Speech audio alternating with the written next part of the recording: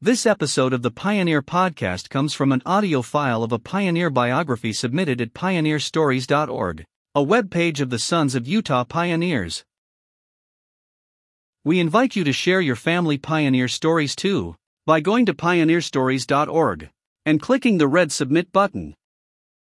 Your story will also become a part of this podcast, where it can be shared with other family members as well. Now, here is our pioneer story. This episode is about Amasa Mason Lyman, 1813 to 1877. From Whitney's History of Utah, Volume 4. The name of this noted man apostle and pioneer is inseparably interwoven with the early history of Utah and other parts of the West.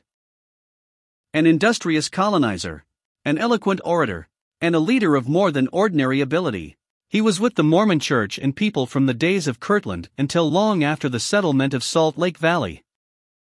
He performed many missions, and passed through some thrilling experiences during the anti-Mormon troubles in Missouri. Loved and trusted by the prophet Joseph Smith, whose affection he warmly returned, and whose confidence he merited, he was likewise a staunch and able supporter of President Brigham Young in all the toils and trials of the exodus from Illinois, and the exploration and colonization of the western wilderness. At the time of his death he was still a resident of Utah, though no longer a member of the Mormon community. Amasa M. Lyman was the third son of Roswell Lyman and his wife Martha Mason, and was born in Lyman Township, Grafton County, New Hampshire, March 30, 1813. He was less than 2 years old when his father, in order to mend his fortune, started for the West. He never returned, and is supposed to have died near New Orleans, 6 years after his departure from home. Amasa's eldest brother, Mason, was indentured to a New Hampshire farmer. His elder brother Elijah died in infancy. Himself, his younger brother Elias and his sister Ruth remained with their mother until she remarried, when Amasa was placed in charge of his grandfather, Perez Mason, with whom he lived until he was 11 years of age. At that time the old gentleman went to reside with his eldest son, Pearly Mason, and his grandson, accompanying him, remained at his uncle's home during the next 7 years. Amasa was about 18 when his mind became thoughtful upon the subject of religion, and he remained in that condition, though not uniting himself with any church, until the spring of 1832, when he heard the gospel preached by Lyman E. Johnson and Orson Pratt. This was his first acquaintance with Mormonism. He was baptized by Elder Johnson on April 27 of that year, and confirmed by Elder Pratt the day following. Soon after, on account of the ill feeling that arose in his uncle's household over his conversion to the unpopular faith, he resolved to leave and go to the West. Accordingly, on the 7th of May, 1832, he bade adieu to the family and started upon a journey of 700 miles.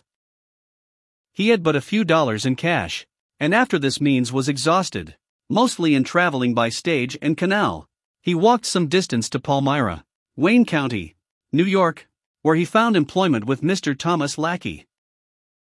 This was the man who bought the farm of Martin Harris when he sold it to raise money with which to publish the Book of Mormon.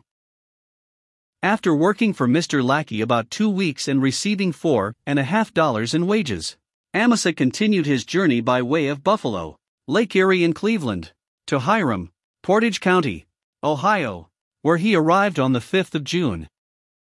There he was kindly received and entertained by Father John Johnson, whose son Lyman had baptized him.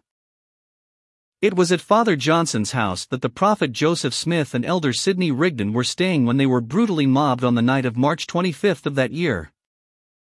The prophet was now absent on a visit to Missouri, but he returned to reside at Johnson's about the 1st of July, and it was there and then that young Lyman first met him. The latter, having entered the employ of Father Johnson, continued working for him until sometime in August, when the prophet said to him, "Brother Amasa, the Lord requires your labors in the vineyard." He at once replied, "I will go," though up to that time he had had no experience as a preacher. He was ordained an elder under the hands of the prophet and Elder Frederick G. Williams on the 23rd of August, and next day he and Zerubbabel Snow, ordained an elder at the same time, started upon their first mission. They labored in southern Ohio and in Cabell County, Virginia, until spring, baptizing about 40 souls. From Kirtland, Ohio, March 21, 1833, Elder Lyman started upon his second mission, having as his companion Elder William F. Cahoon. He traveled in the state of New York for about 8 months, and saw 100 souls added to the church. He then set out for Kirtland, but on the way met Elders Lyman E. Johnson, Orson Pratt and John Murdoch in Erie County, Pennsylvania, where a conference was held and Elder Lyman ordained a high priest under the hands of Lyman E. Johnson and Orson Pratt. He next proceeded to Livingston County, New York, where he labored until early in 1834, when, in company with Alva L. Tippett, he visited his native state, but was soon recalled to Kirtland and enrolled as a member of Zion's Camp. The two sons of Father John Tanner, of Warren County, New York, John J. and Nathan accompanied him to Ohio. There he turned over to the prophet money and teams contributed by Father Tanner and others for the expedition to Missouri. His connection with Zion's Camp extended until the disbandment in Clay County, Missouri, where he assisted in a census of the Latter-day Saints in that section.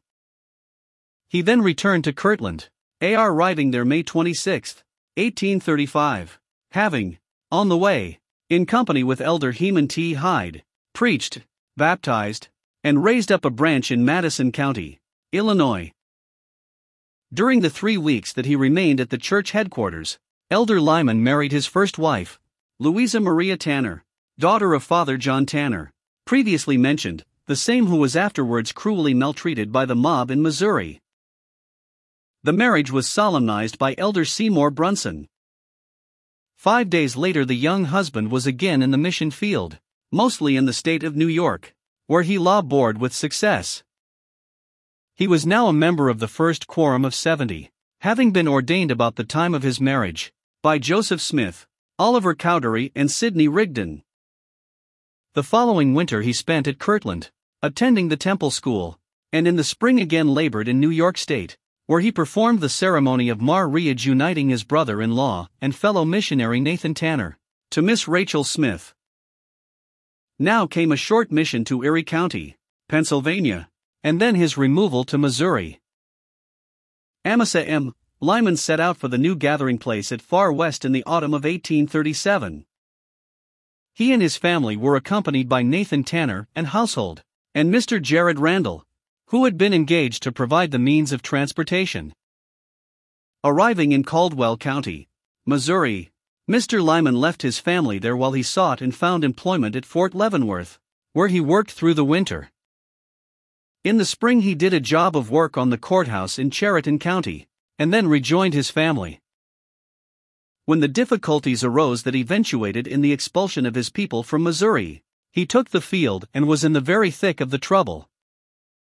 Early in October 1838, he was deputed by the authorities at Far West to find a way to the beleaguered saints at DeWitt, Carroll County, who were surrounded by mobs in such a way as to preclude any approach to them by ordinary routes, in consequence of which little or nothing could be learned of them. Selecting James Dunn as his companion, and disguising himself in such a manner as to completely conceal his identity, he went forth upon his dangerous errand. The two reached DeWitt in safety, but found the place almost deserted, the inhabitants having fled to Far West. They took dinner with some of the mobbers and departed, but on the way home were intercepted by armed and mounted Missourians and made prisoners. Their captors required them to take charge of a cannon they were transporting to Daviess County for service against the Mormons, and on this cannon they were permitted to ride. At the end of 4 days they were liberated, but were compelled to take the back track, not being allowed to rejoin their friends, then only even miles away. By a circuitous route they finally reached Far West. Mr. Lyman was now given charge of a squad of 10 men, whose duty it was to spy out the enemy and discover their designs. He was near Crooked River, engaged in this service, when the battle at that place was fought. He was one of the defenders of Far West, and after the betrayal of the prophet and his brethren by Colonel Hinkle, and the surrender of the city. He was also singled out as a prisoner and condemned with others to be shot next morning, the execution of which murderous sentence was defeated by General Doniphan. Mr. Lyman was allowed 5 minutes to bid adieu to his weeping wife and prattling babe, and was then conducted with his fellow prisoners to Jackson County, and subsequently confined in chains at Richmond, in Ray County. On November 24 he was discharged and made his way back to Far West. The Sabbath after his release he met Colonel Hinkle, the traitor, who proposed to him, now that the prophet was in trouble, from which he stated he would not escape, that they join and go to the south and build up a church for themselves. Lyman spurned the base proposition. About this time he was elected a justice of the peace, and did much clerical work for his brethren when they were compelled by the mob to convey their lands, purchased from the government, to pay the expenses of the war waged against them. Though suffering much from sickness at this time, he was closely watched by the mob commander, Captain Bogart, and his emissaries. In March 1839, he rejoined his family at Quincy, Illinois, they having preceded him out of Missouri. During the spring he was engaged with others in earnest, but futile attempts to residential Q. Parley P. Pratt and his fellow prisoners from captivity. The following winter he resided with his friend Justice Morse in McDonough County, Illinois, where his eldest son, Francis M. Lyman, the present apostle, was born, January 12, 1840. Early in the spring of that year he built a cabin on what was known as the Half-Breed Tract in Lee County, Iowa, and having housed his family therein, went to work boating wood on the Mississippi. A year later he moved to Nauvoo, and shortly afterward went upon a mission of several months into northern Illinois, in company with Charles Shumway. A mission to Indiana, with Peter Hawes, to secure means for the building of the Nauvoo Temple and the Nauvoo House, was followed by a similar errand to Tennessee in the summer of 1842, when he had as his companions Horace K. Whitney, Adam Leitner and subsequently Lyman White. Amasa M. Lyman was ordained an apostle, August 20, 1842, and on the 10th of September he started, in company with George A. Smith, on a mission into southern Illinois. He was afterwards joined by Brigham Young and Heber C. Kimball. The following winter, under the direction of the prophet, he moved to Henderson County, where he superintended the survey of a new town site and began to build, remaining there until the summer of 1843, when the prophet was kidnapped by the Missourians. Apostle Lyman participated in the movement that resulted in his rescue. Another mission followed, this time to Indiana, where he labored until the spring of 1844, and then repaired to Nauvoo. At the April conference of the church he was commissioned to labor with Elder G. J. Adams in the cities of Cincinnati and Boston. Parting, for the last time, with the prophet, who warmly grasped his hand, exhorted him to practice the principles he had taught him, and gave him a fervent God bless you, he went forth upon his mission. He was at Cincinnati in July, when he received the news of the double murder in Carthage jail. The 12 apostles having been acknowledged as the presiding council of the church, in lieu of the first presidency, dissolved, Apostle Lyman, as one of that council, continued to play an active part in public affairs. He was in the Exodus of 1846, and was one of the pioneers who accompanied President Young to the Rocky Mountains in 1847. At Fort Laramie, early in June, he with Thomas Woolsey, John H. Tippett and Roswell Stevens, was sent horseback to Pueblo, to lead thence to Salt Lake Valley a company of Latter-day Saints en route from the state of Mississippi. Owing to this duty, which was promptly performed, he did not reach the valley until 3 days after the main body of the pioneers. He helped to explore the region, to lay off the city, and otherwise participated in the initial labors of the original settlers. He returned with President Young and others to the Missouri River the same season. The next year he, with his family, came to Salt Lake Valley, in charge of a subdivision of the general emigration led by President Young in person. Not long after his second arrival here Apostle Lyman was appointed upon a mission to California, from which he returned in September, 1850. 6 months later, he and Apostle Charles C. Rich headed the famous San Bernardino colony, so named from a ranch purchased by them in Southern California, upon which in the following autumn they settled. The purpose was to found an outfitting post, similar to Canesville on the Missouri, in order to facilitate Mormon emigration from the West. The settlement of San Bernardino was continued until the year 1858, when, owing to the trouble between Utah and the general government, it was deemed best to break it up and have the colonists return to their former homes. This was done.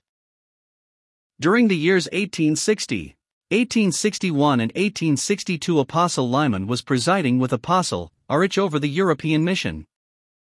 Returning thence, he spent the remainder of his days in Utah, his home being at Fillmore in Millard County.